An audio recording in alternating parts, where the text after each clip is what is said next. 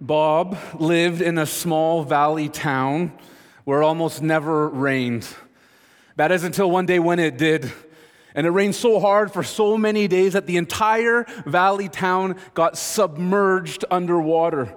The flooding was so bad that a reporter was sent by boat into Bob's neighborhood. The reporter found Bob's wife Susie sitting on their roof watching large objects floating by, so he climbed up on the roof to interview her.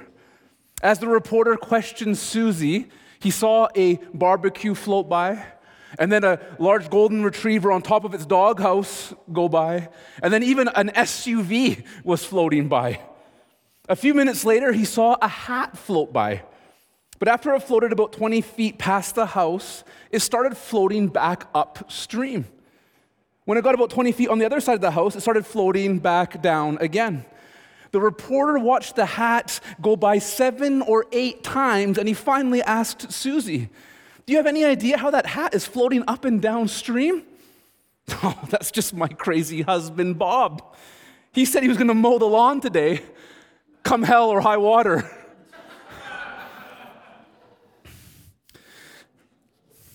The problem is, with many of us, that we're still focusing on the lawns while our house is floating away. We have this crazy notion that we're in control. In our message last week, we learned that no matter how hard we try to keep everything under control, we are powerless to control our tendency to do wrong and that our lives are unmanageable. In this week's lesson, we begin moving out of the role of playing God and into the role of receiving God's power into our life. We'll also gain a vision of the hope and the help that God offers us. But first, we're going to take a look at 2 of God's blessings in disguise and one major roadblock that prevents us from moving forward down the path towards healing. The first of God's blessings in disguise is grief. Grief is a blessing, believe it or not, because grief is God's pathway to comfort. All of us have broken areas in our lives, things that bring us deep grief and pain. In fact, the things we carry around with us can be downright devastating. And when we carry a hurt for a long time, it's possible that we'll eventually find our identity in that hurt and become a victim. Or we may try to escape our pain using drugs or alcohol. Or we may try to control all those around us with anger. The list goes on and on. As we work through the 8 choices in this series, we will come face to face with truths about ourselves and our lives that we have tried to hide or hide from, perhaps our whole lives. We begin to experience hurt and a sense of loss. This is the process of mourning. In the end, God meets us in our grief and He leads us to His comfort if we'll just trust Him.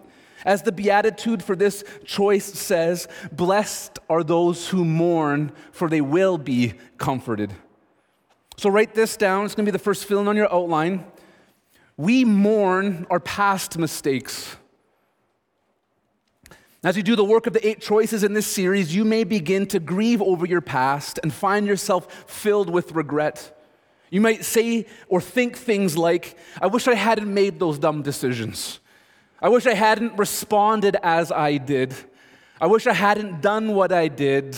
I wish. And it starts to dawn on us that we've hurt people and we've been hurt by others. Go ahead and fill this in too on your outline. We mourn our loss of control. We mourn our loss of control. Even though we were never really in control, we thought we were. Facing up to that fact brings a sense of loss. Now, to be clear, we don't mourn the fact that we lost the control that we thought we had. We don't mourn our loss of control the way we mourn our loss of a loved one when they pass away. When a loved one passes away, we're sad that they're taken from us. We wish we can see them again, either in this life or in the one to come. We miss them and we want them back in our life. That's not the way we mourn our loss of control. We don't want our control back. We mourn the fact that at one point we actually thought we were in control, and we mourn the damage we did by trying to control ourselves and others. We mourn the sinfulness of our actions towards God and others that being in control led us to. Sin is what happens when we're in control or when we think we are. That's what we're mourning. Mourning is what happens when we finally face the truth of choice 1 admitting that we are powerless to control our tendency to do wrong and that our lives are unmanageable. So go ahead and write this down on your outline as well. We discover God's pathway to comfort. We discover His pathway to comfort. As long as we don't get stuck in the mourning process, mourning can serve as the pathway to comfort and to the help and hope that God has ready for us. The same promise that God gave His people of old, He gives us today. God promises in Isaiah 61:3 to provide for those who mourn in Zion, to give them a crown of beauty instead of ashes, festive oil instead of mourning, and splendid clothes instead of despair. And they will be called righteous trees planted by the Lord to glorify Him. Mourning leads us to the comfort we so desperately need. That's why grief is a blessing in disguise. And so we're experiencing some grief over the sin in our life, and that grief has us on the pathway to receiving comfort. But on the path to healing, wholeness, and blessing, we often encounter a roadblock that will hinder our forward progress. It will actually stop us dead in our tracks if we don't address it. This isn't a roadblock that's put up by God or by the enemy. We're the ones who put this particular roadblock up. I'm going to give you a hint to what this roadblock to recovery is. Here's the hint. It's not just a river in Egypt. Denial. Denial. Denial is a roadblock to receiving God's power to help. The denial roadblock is frustrating because it's like an invisible barrier on our road to healing. Like if you're driving down the highway and then all of a sudden your car hits something that brings you to a screeching halt. You can't see it. It's an invisible wall. You can try punching the gas, but your tires just spin and you won't go anywhere. Until you can see what's impeding you, you can't deal with it and get back on the road towards your destination. Until you see your denial for what it is, you will not be able to move any further towards your destination to healing for your hurts, hang-ups, and habits. Let's take the invisible cloak off of denial so that we can see it for what it is and so that we can continue on the road to recovery. Now, I've borrowed the information I'm about to share with you from a recovery resource called Freedom Session, created by a man named Ken Dick. It's a recovery resource that's been used in quite a few churches in the Tri-Cities and around the world, and I'm pretty sure that some of you have participated in the program before. Ken does an incredible job of addressing the topic of denial, and I want to share some of his insights with you here. We're going to look at 8 typical forms of denial, 8 ways that denial can show up in your life. And most of us have a primary form of denial and a secondary or a backup form of denial. And the common factor in all denial forms is justification. And here's a caution. As we look at the various forms of denial, it's very important that you look at and ask God to identify in your heart the ones that show up in your life. Not the ones that show up in the life of your spouse or your kids or your parents or your friends or your pastors. You just take care of yourself. I'll worry about the ones in my life. We'll all worry about the ones in our own lives. So 8 typical forms of denial. Here's number 1, your next fill-in on your outline. It's just simple denial.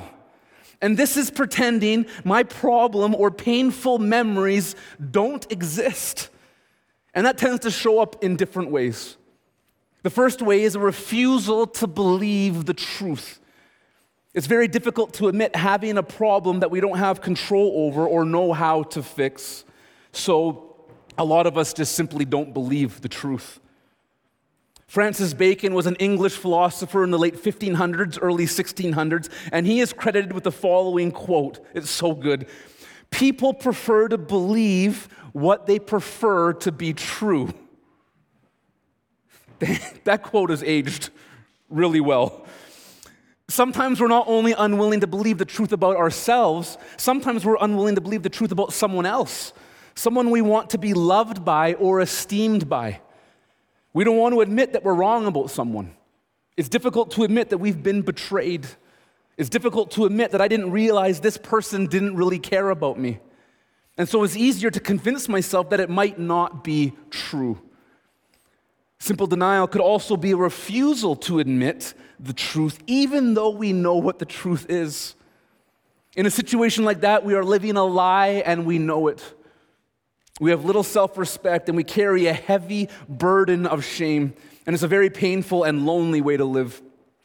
But it's a better way to live, we would say, than having people find out the truth about us and know what's really in our hearts and what's really going on in our lives. And we also think it's less painful than having to experience the consequence of our actions, decisions, and behaviors. This would describe people who engage in secret behaviors, addictions, or habits they're ashamed of. Now here's a question. If we showed a video of your life up on the screen of this past week, would there be any scenes that you feel shame in? And you know what the problem is? You actually already feel the shame. It's just suppressed. The shame is already there, it's not exposed. And you think by stuffing it, you won't feel it or it won't affect you. But it actually does affect you. It might not affect the rest of us because we don't know. It would also identify people who carry deep secrets in their hearts from the past, typically people who've been abused or people who have terminated a pregnancy. Carrying suppressed pain is dangerous because the painful emotions are actually not gone. They're just suppressed deep in our hearts and they will eventually erupt. Which is exactly why some of you, when something happens in your life today, you react way over emotionally than what was called for. Because all those emotions are there, just some type of event that causes you to feel similar, and you respond out of years of pain and things that you have stuffed. This area would also describe people who carry the family secret. Now, a family secret is that something that everybody in the family knows about, but no one talks about. It's a family rule.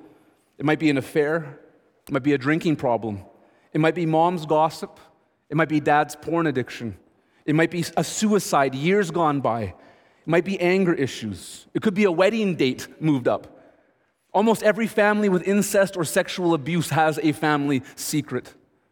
Does yours? And what would it be? So all of that is under simple denial, number one. Here's the second form of denial. Write this down. It's minimizing. Minimizing.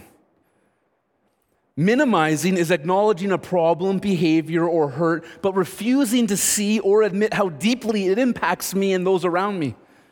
We attempt to convince ourselves and others that what we're doing is no big deal, often via comparison. You think I'm hard to live with. You could have done a lot worse, you know. It was just a few beers with the guys. It's not like it's cocaine or something like that. It was just a movie rental. I mean, there's worse on TV. It's not like I went to a stripper bar or anything like that. This also shows up when we offer excuses for people who hurt us. He didn't really assault me. Maybe I led him on. Or, my mom did the best she could given the home she grew up in. Well, maybe your mom did do the best she could. But how did that help you when you were 9 years old and all your girlfriends were having birthday parties, but your mom was so self-absorbed in her issues that she didn't even plan one for you? How did that help you when you were 9 years old, that she did the best she could? It didn't. And there are wounds there. And you're minimizing that because you love your mom, and I get it, but it's minimization. And this isn't about dishonoring our parents. It's about facing the pain in our hearts that Satan uses to control our lives today. And we minimize the extent to which our past wounds affect our relationships today. That was years ago. I've dealt with it. It has nothing to do with what's going on in my life today. Really? If that's you, if you said, I've dealt with the stuff in my past, how exactly did you deal with it? What does the dealing with it mean? Because for most people, it's, I tried to forget it and move on. Number 3, form of denial, I want to write this down, is rationalizing. Rationalizing. This is giving reasons or making excuses to justify my unhealthy behavior or my attitude. I'm not going to deny the behavior, I'm just going to defend it. I couldn't sleep last night. I needed something to relax the tension. Or, nobody cares about me, nobody understands me, therefore this is acceptable. Or, I'm not trying to control her, it's for her own good. She'll thank me someday. Or, my wife's been sick a lot lately. What am I supposed to do, become a monk? Or for the sexually active young adult, Christian young adults, you'll often hear them say, it's okay because we love each other. We're having sex, but we love each other. And besides, we're married in God's eyes anyway. Really? In God's eyes? Could we challenge that a little bit? It's a way of explaining away, is rationalization. Number 4, write this down. 4th form of denial would be blaming. I've already warmed you up, so you're probably ready for another top-notch dad joke, but just prepare yourselves. How do you spell the word blame? Be lame. I warned you. When we blame others for something we did, we are being lame. Blaming is where you recognize a problem or a hurtful memory, but you maintain that the responsibility for your current pain lies with someone else and certainly not with you. We love to blame other people. It's like a national pastime. Addressing this denial method is tricky because sometimes it's true. At one point, the pain in your life was the responsibility of someone else. But that's not true today. That other person might not even be alive today. And they're certainly not worried or thinking about you today. Today is actually your interpretation of past events. It's your interpretation or the lies you believed as a result of those events and an unwillingness to deal with them. That's what's destroying your life. So some of us blame God, some of us blame ourselves, but most of us prefer to assign blame to someone else around us as the primary cause for our unhappiness today. Here's number 5, and for the religious among us, those who've been in the church for years and yet find an gnawing hole in their hearts, this denial form might describe you. It's spiritualizing. Spiritualizing. It's using Scripture as an excuse to bury my past hurts rather than deal with them. At some point, you've likely heard in the church, if you've hung around the church for a while, you've likely heard someone quote the Apostle Paul and declare from Philippians chapter 3, verse 13, "But the one thing I do, forgetting what is behind and reaching forward to what is ahead." Forgetting what lies behind. And there's some very good, well-meaning, long-time church people who actually use this verse to discourage others from dealing with their problems, and they use it as an excuse not to deal with their own problems either. They mean well, trying to put the past in the past and not dwell on it. And that's all great, except they forget one very important truth. The Apostle Paul was not in denial. The Apostle Paul had dealt with his failures. He had dealt with his sins. He had dealt with his shame. He had dealt with all of that. In fact, in 1 Corinthians chapter 15, verse 9, he writes, "For I am the least of the apostles, not worthy to be called an apostle, because I persecuted the church of God." And later on in his life, he described himself as the very least of all Christians. And at the end of his life, he described himself as the worst of all sinners. Paul had come to terms with his role in the torture and killing of innocent people. And get this, yet the Apostle Paul felt absolutely no shame, because he also wrote in Romans chapter 8, verse 1, "Therefore there is no condemnation for those who are in Christ Jesus." Can you say that? Can you say that you've processed all the pain, all your mistakes, all your sins, and you've processed them and faced them, and yet you feel absolutely no shame? Because if you stick with us, you'll be able to, and that is an amazing place to be. Number 6, the 6th form of denial, write this down on your outline, is diversion. Diversion. And this is a big one, which basically involves diverting the attention and focus off my problems, issues, or behaviors and onto you, someone, or something else. Humor-based diversion is the easiest to identify. For example, when someone's confronted with an issue that they don't want to talk about, they make a joke instead of actually dealing with the problem. Changing the subject diversion is a little bit trickier, a little more common. It's got a number of forms. Someone might say in a relationship, "Your anger bothers me." And the other person says, "Well, your weight bothers me." Wait a minute. Does that mean that I shouldn't be bothered by your anger? It doesn't even make sense. It's a diversion tactic. Or, "Now you know how I feel when." Or, "You do the exact same thing." Let's just park on that one for a minute because it's so common. Let's suppose after a home group one night, someone in my group comes up and shares with me, "BJ, when you're facilitating the group, you spit when you talk." And I say, well, you do the same thing. Does that make the people in my living room any drier? Of course not. It's totally immature way of getting the tension off me and back onto you or someone else so that I don't have to deal with it, rather than think through that maybe what you're saying is actually true.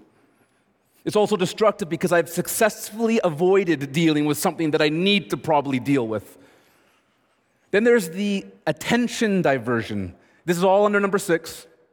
Attention diversion is whenever you begin to feel unpleasant emotions, you make yourself busy, very busy if you need to be. It might be work, it might be a hobby, it might be taking care of others, or it might be a new focus. It might be a wardrobe, a vacation, or even a new romantic relationship. Anything to avoid feeling the pain. Then we've got the if-only diversion, one of our favorites. And this is a very ineffective way. It's actually a fantasy diversion where you live life looking through a rear view mirror, looking back at your life. If only we hadn't been poor. If only Dad hadn't walked out on our family. You're always looking in the past. If only there hadn't been the divorce. If only I'd gone to college after high school. If only I hadn't gone to that party. If only I hadn't been raped. Living the if-onlys of the past is a subtle form of simply blaming. And there's the if-onlys of the future too. It's like living life looking through binoculars, looking at what could be, what might be. If only I was married, I wouldn't have to watch porn. If only I was single. It's interesting how married people say, if only I was single, and single people say, if only I was married. If only I was more attractive. If only I was more talented. If only I had more money. If only I had a better job. If only I was out of debt. And one of the worst parts of living the if-onlys of the past or the if-onlys of the future is that if you ignore the present, and the present is the only place you can make any changes that are going to make a difference in your future. Write this down, number 7. This would be victimization. Victimization, 7th form of denial. This can also be referred to as passivity. And that feeling is justified in my attitudes or behavior because my life has been so difficult. People owe me.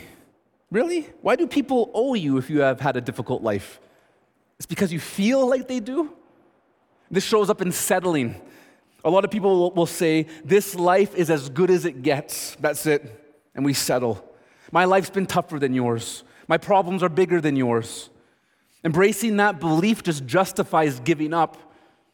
Or we prefer to become a victim of our behaviors and we embrace the disease theory because we've been told that a lot of our conditions and dysfunctional behaviors are really classified as diseases. I can't quit this. I've tried before. It's bigger than me. I can't stop. I've got no control over this, and it's not my fault. It's the disease. Last one, number 8, write this down. Our last form of denial is hostility. And this would include physical or verbal hostility, using anger, violence, or threats to punish, manipulate, or intimidate to silence anyone who confronts my behavior, woundedness, or dysfunction. This would include bullying, and this also includes domestic violence. Sometimes the one who gets away with this denial form wants other people to know that they've got a short fuse and that they shouldn't be crossed. It's actually a form of manipulation or getting your own way. Perpetual anger or hostility is a chosen, immature, and selfish behavior one uses to get what they want. And if you've got a short fuse, just admitting you have an anger problem does not justify you treating people the way that you do. How long are you going to let yourself get away with that? So, those are the 8 ways denial can manifest itself in a person's life. My hope is that you see yourself in 2 or more of the forms of denial and see clearly enough that you can recognize when you're falling into them this week. Because I'm pretty sure that you want to get well, and I'm pretty sure you don't want to be hurting people in your life. But even after we've had denial explained to us, we can still have trouble coming to terms with it. We don't usually step out of our denial easily. Good thing God has a plan to help us. And it usually involves his second blessing in disguise. Just as grief is God's pathway to comfort, pain is God's antidote for denial. In reality, denial is a kind of sickness and it needs a powerful antidote. As strange as it may sound, pain is that very antidote. C.S. Lewis helps us understand. Here's a great quote from him. He says, and it's on your outline, but he says, God whispers to us in our pleasures, speaks in our conscience, but shouts in our pain. Pain is God's megaphone to rouse a deaf world. Pain is God's way of letting us know something is seriously wrong and needs our attention. If your appendix burst and you felt no pain, you wouldn't know that your body needed help. The toxins from your appendix would infect your abdominal cavity, and it could eventually kill you. Pain alerts us to our need for help. Pain is also God's fire alarm. If a fire alarm went off in your house, I don't think you'd say, oh, there goes that stupid fire alarm again. Can someone please just throw a shoe at it and make it stop? Hopefully you wouldn't do that. Hopefully you'd do something about it. You'd call the fire department. You'd get out of the house and you'd get some help. But when our pain alarm goes off, instead of dealing with the source of our pain, we often try to cover up the sound.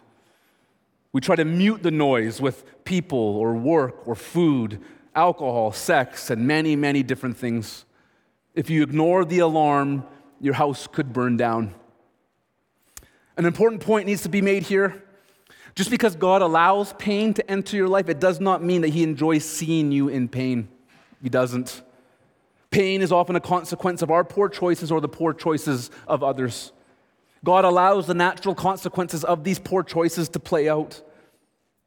God loves us and wants to lead us out of our pain and into His healing. The miracle is that He brings good out of our pain by using it to lead us away from our denial and to His comfort instead.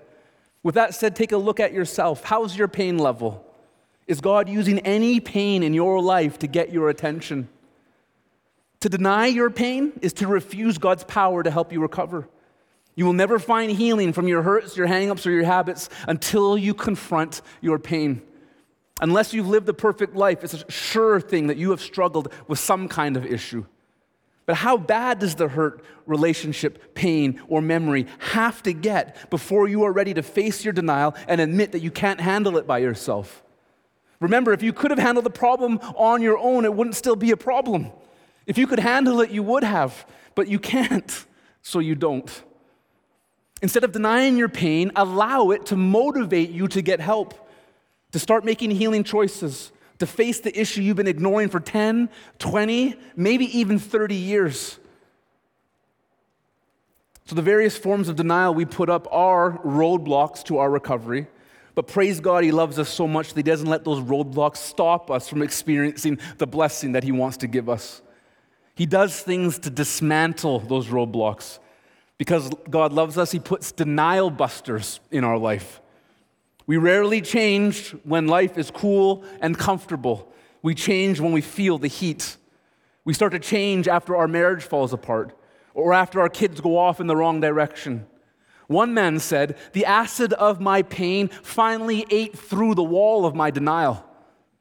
Unfortunately, we don't usually change until our fear of change is exceeded by our pain. Most people never choose to move towards healing until there is no other option.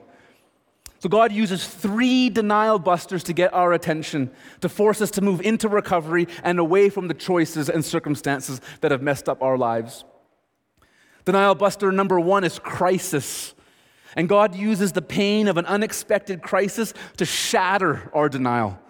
Illness caused by years of substance abuse, stress brought on by workaholism, job loss due to inappropriate actions, or a divorce due to infidelity. Denial buster number 2 is confrontation. God can also use the people in our lives who care for us, people who care enough to say, "You're blowing it." He uses people who love us enough to confront us in truth and say, "You're about to lose your health. You're about to lose your job. You're about to lose your family." There's an old saying in Texas, if one person calls you a horse's rear, ignore it. If 2 people call you a horse's rear, look in the mirror. If 3 people call you a horse's rear, go buy a saddle. If 3 people say that you need to get some help with a hurt, a hang-up, or a habit, get some help. Denial buster number 3 is catastrophe. When the bottom falls out, physically, emotionally, spiritually, financially, relationally. God sometimes just steps back and lets us feel the full impact of our poor choices. You want to be God? Okay, have it your way. When that happens, do not ignore your pain. Recognize it as God's denial buster and open yourself up to the hope and the power that He offers you. Choice 1 says, I admit it, I'm helpless, I'm powerless. Choice 2 says, there's a power greater than me, and there's hope. There's a power I can plug into that will help me handle things I can't handle on my own. And that's good news. Choice 2 is all about getting help. And this is on your outline, but the choice is that we choose to earnestly believe that God exists, that I matter to Him, and that He has the power to help me recover. As we'll see in the remainder of this message, choice 2 is made up of 3 magnificent truths about God. And as we begin to understand each of these truths, we'll see that each one leads us to making a choice on our part, a choice to believe and a choice to receive. Unless we make this choice, God's power cannot become real in our lives. So here's truth number 1. You can write this down on your outline. God exists. God exists. And the Bible makes it clear that belief in God is essential. It says in the book of Hebrews in chapter 11, verse 6, now without faith, it's impossible to please God, since the one who draws near to Him must believe that He exists and that He rewards those who seek Him. Most people acknowledge that God exists, or at least some version of Him exists. Why? Because it actually takes more faith not to believe in a creator than it does to believe in one. In his 1802 book, Natural Theology, William Paley shared what is now a well-known analogy about a watchmaker that helps make sense of the relationship between a creation and its creator. He describes a person walking through a forest when they stumble upon a watch lying on the path. Where did this watch come from? How did it get here? Was it some kind of cosmic accident? A byproduct of random chance? Did all the individual parts of the watch fall from the sky and assemble themselves together on their own in a perfect order so as to become a fully functioning watch without the help of any outside interference or guidance? Think about the individual parts that make up a watch, the little screws and the coils and the springs and the metal and the glass. What is the statistical probability that they would be able to randomly and accidentally line themselves up in a perfect relationship to one another in order to become this watch? And who made the individual parts? Or did they come into existence on their own too? Or was the watch the product of a designer and someone just happened to drop it there? Someone had organized it, planned it, and put it all together as an engineer would. In other words, the watch had a designer. And that makes a lot more sense, doesn't it? And the world that we live in is so much more complex than a watch. Consider all of the ecosystems and the animal kingdom, human DNA, the stars and the planets, and all the physical laws that govern this universe. People look at something as simple as a watch and come to the conclusion immediately, of course someone designed the watch. What am I, dumb?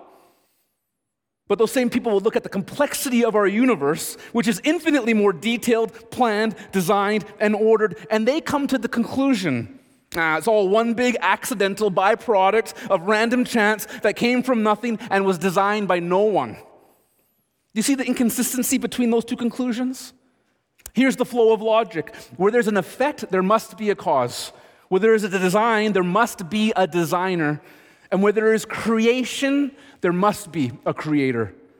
Romans chapter 1, verse 20 says, for His, God's, invisible attributes, that is, His eternal power and divine nature, have been clearly seen since the creation of the world. Truth number 2, write this down. You matter to Him. You matter to Him. Since most people believe that God exists, the real issue becomes, what kind of God is He? Do I really matter to Him? The reason a lot of us don't know we matter to God is that we don't really know what God is like. And sometimes when we don't have adequate information, we just make up our own. We say things like, God as I understand Him, or my idea about God is, and you just fill in the blank. But just because we have a certain idea about God, it doesn't mean it's right. Our personal conception of God is not what matters. What matters is the truth of who He is. And sometimes we just don't have the correct information. Our misconceptions about God confuse our picture of Him. Unfortunately, a lot of people think God is like one of their parents. And people who have had abusive fathers tend to think that God, the Father, is abusive. Those whose mothers were distant and unloving tend to think God is distant and unloving. Those who had reason to fear their parents tend to be afraid of God. Until we begin to understand God's true character, we can't completely trust Him. It's hard to trust something or someone we do not know about or understand. Fortunately, we have a God who cares about us. You matter to Him. Understanding the following truths about God's character gives you hope when you're in pain, because God knows about your situation. That's a truth about Him. He knows. He knows your hurts, your hang-ups, and your habits. He knows the good and the bad. When we've had a tough week or month or life, we may think that no one really cares. We may think, nobody knows the pain I'm going through in this marriage. We're wrong. God knows. Or maybe we think, nobody knows how hard I'm struggling to break this habit. But God knows. Or perhaps we think, nobody knows the depression and fear I'm going through. God knows. He knows it all. And He cares. And nothing escapes His notice. King David had plenty of sorrow in his life, and he said of God, Psalm 31:7, "You have seen my affliction. You know the troubles of my soul." God sees the crisis you may be going through right now. And Jesus said in Matthew 6, verse 8, "Your heavenly Father knows the things that you need before you ask Him." And the psalmist said of God, in Psalm chapter 34, verse 18, "The Lord is near the brokenhearted. He saves those crushed in spirit." God is with you in your pain, and He is able to help you overcome your hurts, your hang-ups, and your habits. Nothing is beyond His love. Nothing is beyond His compassionate gaze. He is with you, and He is aware of everything you've gone through and will go through. Job said of God in chapter 13, verse 27, "You stand watch over all my paths." God's watching over you. Nothing escapes His eye. Sometimes we wish God didn't have to see all of the poor choices that we make. The fact is, nothing is off the record with God. Psalm 69, verse 5, "God, you know my foolishness and my guilty acts are not hidden from you." God's not shocked by your sin, believe it or not. He knew it was coming long before you did. He knows why you did it even when you don't. He knows your good days and your bad days. He knows your foolish decisions and all your secrets. And amazingly, He still loves you. God cares about your situation too. Not only does God know about your situation, He cares all about it and you. Psalm 103, verses 13 to 14 says, "As a father has compassion on his children, so the Lord has compassion on those who fear Him, for He knows that what we are made of, remembering that we are dust." God made us, so He knows what we're made of. He knows that we're frail creatures. And God wants to be the Father that many of you never had. He is tender and sympathetic toward you. He says in Jeremiah chapter 31, verse 3, "I have loved you with an everlasting love." He cares about us when we serve Him and when we don't, when we're right and when we're wrong. But how can God love and care about us when our lives are so messed up? He can, because His love is not like the kind of love that we have for people. Praise God, it isn't. God's love is so much better than our love. God's love for us is completely unconditional. It's not based on our performance. We don't have to measure up to earn His love. He gives His love to us freely as a gift. God's love is not based on our character, it's based upon His character. In the book of 1 John chapter 4, it says, God is love. Love is His nature. He can't do anything but love. It's who He is. The Bible teaches us about God's love by comparing it to our love. In Romans chapter 5, verses 6 to 8, the Apostle Paul says this, "For while we were still helpless, at the right time, Christ died for the ungodly.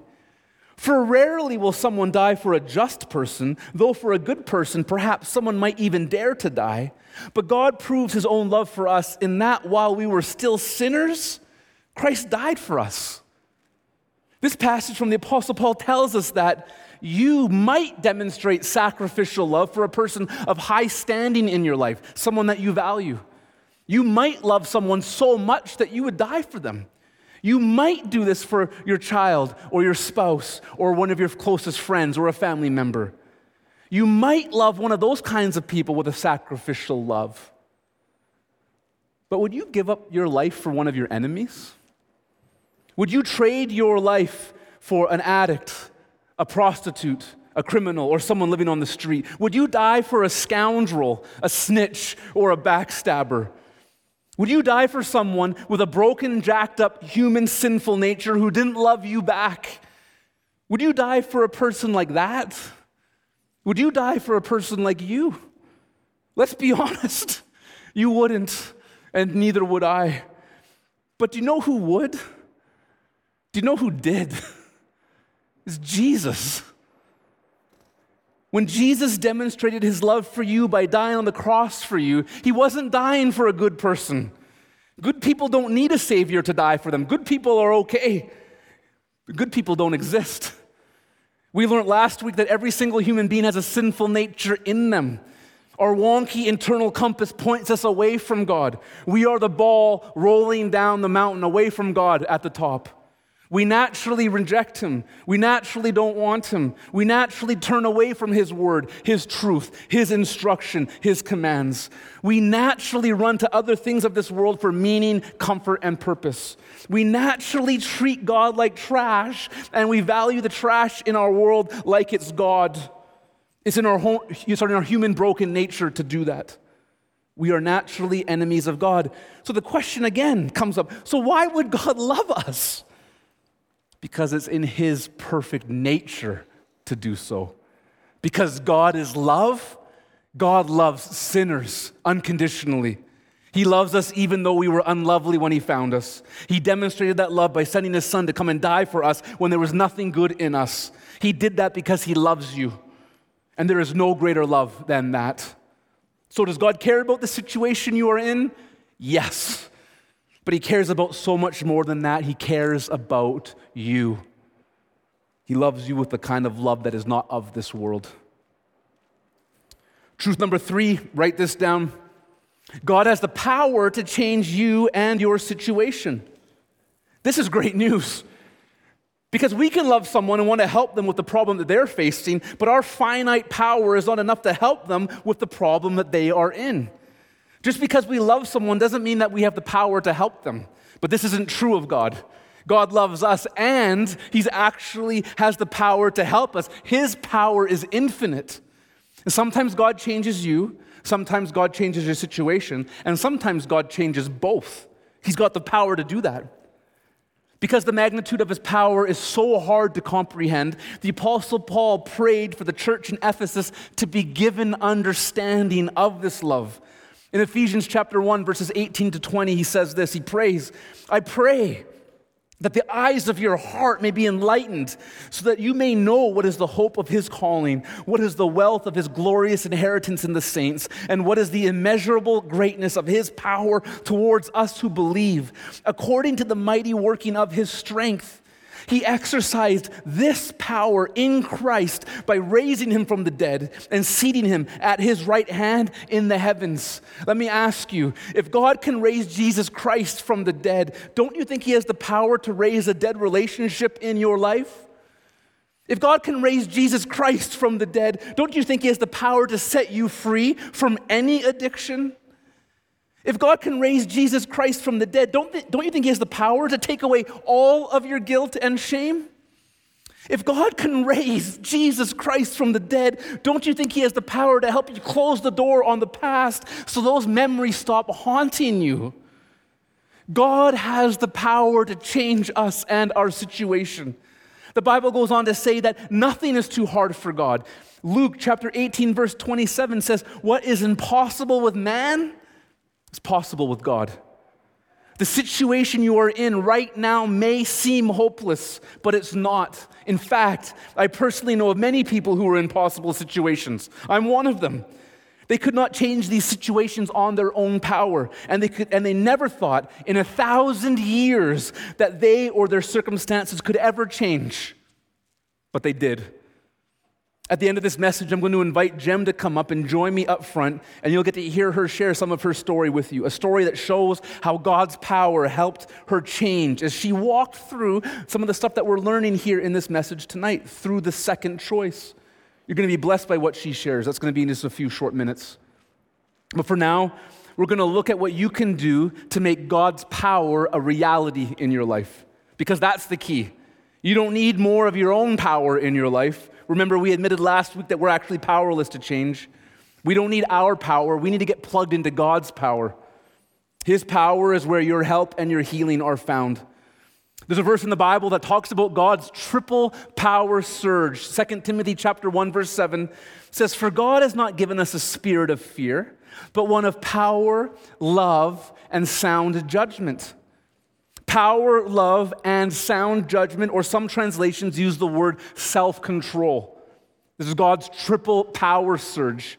The very three things that we need in order to be healthy, happy, and whole. Because we need power to break the habits we can't break on our own. We need power to do what we know is right, but we can't seem to do by ourselves. We need power to break free from the past and let those memories go. We need power to get on with the kind of life God wants us to live. But we have found that we cannot change on our own power. We need a power much, much greater than ourselves. We need to plug into God's power. And we need real love. We need to be able to love people and have them love us back. We need to let go of the fear of getting hurt by the ones that we love. We want the ability to establish deep, meaningful, authentic relationships rather than superficial, hurtful, selfish relationships. We need the kind of love that God demonstrated when He sent His Son to die for us. We need that love in our life, in us, and working through us to the people in our lives. And we also need self-control. But we can't have self-control until Christ is in control of us.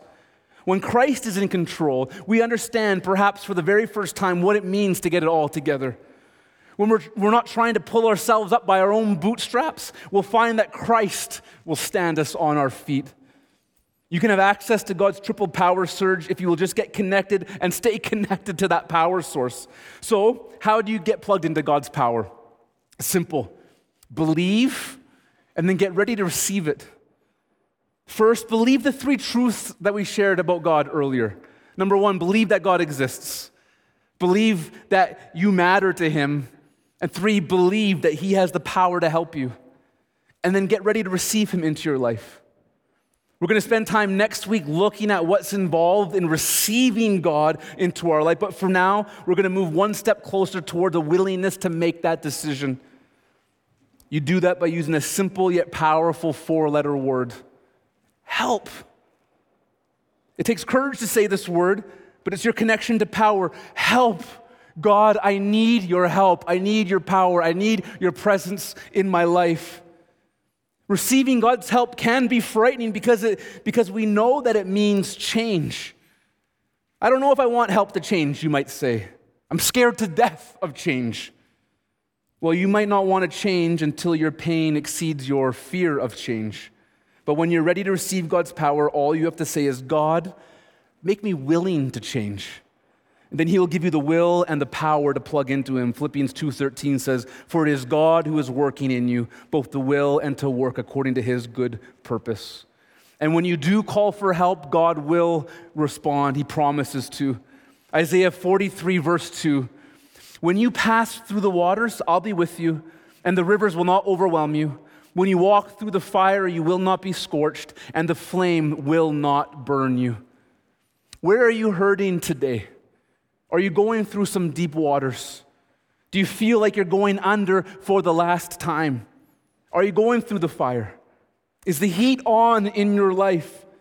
Do you feel like you're stuck in a rut and just can't find the power to change? Do you feel powerless? God's power is available to you. It's just a choice away. All you have to do is believe and get ready to receive Him. With that said, it's time for me to invite my friend Jem to come up and join me. And we're going to chat a little bit, and you're going to get to hear a little bit of Jem's story. Thanks for doing this, Jem. It's awesome to have you up here. Oh, you're welcome. So I want to ask you a few questions, Jem. Here's the first one. Is there an example that you'd be willing to share of how God used pain as his megaphone to alert you to your need for help? How did God use crisis, confrontation, or catastrophe to try to get your attention? I had a hard time deciding on this one. Every list of things BJ spoke of today in family, pain and consequences, I think I've lived them all. But the one I thought that what I'd speak of today was about 13 years ago, I guess. I was a Christian. I was saved. I was not surrendered to Jesus. I wasn't in the Word. I was doing my own thing and had lots of unrepentant sin still in my life. But I went through a season where God stripped me of everything, all my identity, all my coping mechanisms. He took them all. First, my son got into drug use and drug selling, and our relationship ended at that point.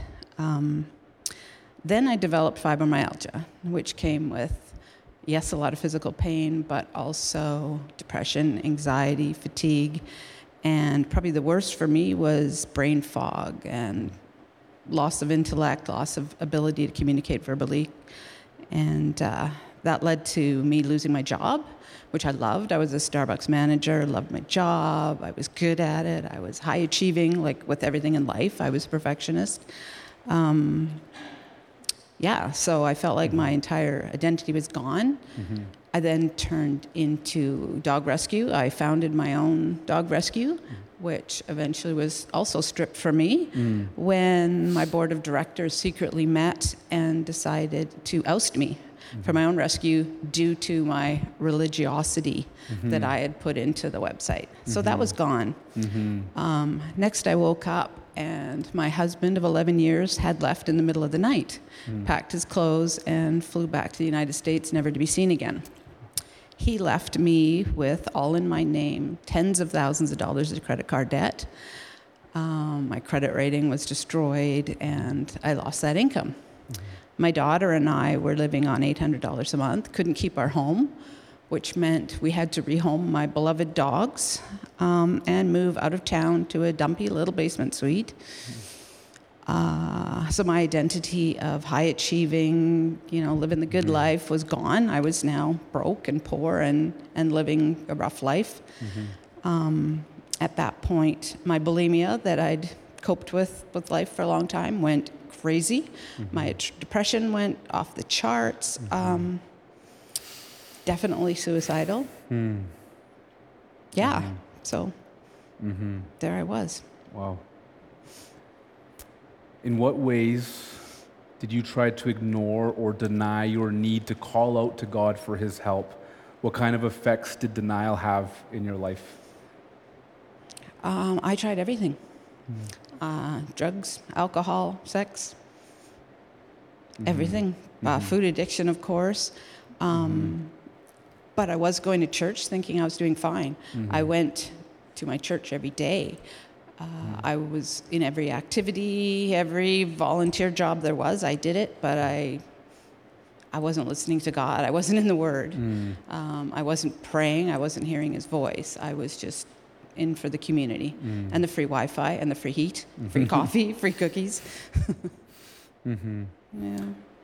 What was the moment you recognized you needed God's help and you called out to him? What led you to make that choice? Funny enough, it was an automobile. Once Tasha and I had moved to this little basement suite out of town, my van broke. And that was a $2,000 bill. Ended up selling that for scrap metal and grocery money. And that was the last straw. My friend loaned me money to buy another car, and it broke, and that's another story. But at that point, I was flat on my face on the floor, bawling, crying out to God, how I think maybe Job prayed, just wailing like, God, how much more? I can't take it anymore. I can't do this anymore. You got to help me because I'm done. I'm lost. Yeah. Yeah. What did you come to learn about the character of God through calling out to him for help? How did calling out to the Lord for help impact your relationship with him? Well, that was the story about this vehicle. My friend had offered me use of her car for a month when my van broke. So that was great. And then another friend came up and said, I'm going to lend you $500 to buy a little beater car. And then you can get yourself to and from. So that was wonderful. So I bought a little old Volvo and started thinking, okay, I'm starting life again. Here we go. And then on Friday, my secretary friend had sent me, she called me and said, do you need a car still? And I said, no, I'm all good. I fixed another problem. I got a car. And she said, Jem, are you sure you don't need a car? And I thought, well, that's really weird. Like, no, I've got a car, thanks, whatever. I'll see you on Sunday, because we were going to meet up that Sunday for church. And then I think it was, some concert, whatever. So I get up Sunday, go to church, start my new little Volvo, and bang, gone. That car's dead too. So that's when I lost it. That was it. Like, what more? What more can happen? So I laid on the floor and cried, prayed, and cried some more, and prayed some more for hours. And like I said, God, you got to fix this. I'm done. I can't do it. So after that, I got myself together and I called my friend and said, can I still borrow that car? I need a car. And she said, Jem, sit down. So I sat down and she goes, on Friday, an anonymous couple walked into the church and said, we have a financial gift for a single mom in the church who needs a car. And they met with the elders, and the elders all said, that's Jem. Yeah. So she called me and said, Jem, do you need a car? And I said, no. And so they told the couple, she doesn't need the car. So they looked for someone else to give the car to, and there was no one. So they were going to meet on Monday morning to reallocate this gift. And my car blew up. So when I called them, they realized, okay, she can have the car still, which would have been given away on Monday. So I was given $5,000 from people I'd never met. Oh, wow. In order to buy a car. And it ended up with $900 in the church account for any future problems that car would have made. So I found a beautiful little cute car, call it my God car, and it enabled me to be able to drive back and forth into town, to find a job, and to actually restart my life. But more importantly, it gave me a story. I've told that story many times of how God saw me in my deepest need and blessed me. It was such an amazing thing. And I later found out that this couple, they hadn't been wealthy. It wasn't extra money they had sitting around. They've been saving for years for their first holiday. And God told them, no, this money is for this specific reason. Give it up. Wow, that's awesome. Yeah. That's awesome. Last question for you here, Jem. What kind of encouragement would you give to someone who's feeling the weight of crisis, confrontation, or catastrophe, and is trying to find a solution or relief without calling out to God for his direction and help? What would you say to them? Oh gosh, don't do it. Don't even try. I wasted so much time when God was whispering lovingly to me and I ignored it. When he was tapping me on the shoulder lightly and he ignored it, I waited to be smacked over and over again with his 2x4 because he didn't want to leave me in the life I was in. And just get into the Word, abide in him, ask him for help. He has such good gifts waiting for us if we'll only just ask. Amen. Don't be That's stubborn. awesome. Don't control things. Just, That's awesome. turn it over to him. Jem, thank you for doing this. It's so awesome. Laying down your denial and trusting that God will give you the power may be a daily exercise for some time, but God's power is real and it's amazing. And day by day, as we plug into that power, we're going to learn to trust him more and more and what that looks like. Our job is just to cry out for help and know that he will keep his promise to hear our cries and to help us. So I want to invite you to pray with me. And as I pray, if these words resonate with you where you're at right now, then go ahead and pray these words in your heart with me. Make these words your own words. And as I do, the worship team can get up and get ready to lead us in worship. Dear God, please help me not to ignore this pain. You are using this pain that you're using to alert me to my need for help. In the past, Lord, I've ignored the denial busters that you've allowed in my life. I've actually refused your help. I'm sorry for this, and I ask your help in facing the truth and trusting you to care for me. You know and care about all the pain and hurt I have in my life. And today I need your help. I can't do it on my own. I've tried, and I keep coming up empty. First, I pray for your power in my life. I need your power to break habits I can't break. I need your power to help me do the things that I know are right, but I can't seem to do on my own. I need your power to break free from my past. I ask for your power to get on with the plans that you have for my life. Next, I pray for love. I want real love, God. I want to be able to love people and have them love me. I pray that with your love, I can let go of past hurts and failures so that I can tear down the walls of fake intimacy. God, I ask you to help me have a genuine intimacy with you and others. Help me to not be afraid of really loving and really being loved. God, please grant me your power, your love, and self-control. Help me to continue making healing choices. In your name, Jesus, I pray. Amen.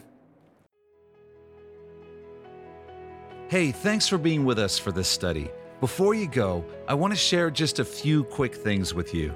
If you've never given your life to Jesus, then you need to go to gospelcity.ca/gospel right now. You'll find a short video where we share the best news you'll ever hear in your life. It's more important than whatever else you're doing, so go to gospelcity.ca/gospel right now to learn more about Jesus. If God has blessed you through this message, we'd love to hear about it. Email us at info@gospelcity.ca and let us know how God has impacted your life through His Word. If you'd like to support the teaching ministry of Gospel City through financial giving, you can do so by going to gospelcity.ca/give. And finally, I want to invite you to follow us on Facebook, Instagram, and Twitter for updates and encouragements throughout the week. And you can find all those links in the top right corner of our website. We love you, Uppercase C Church. Be blessed.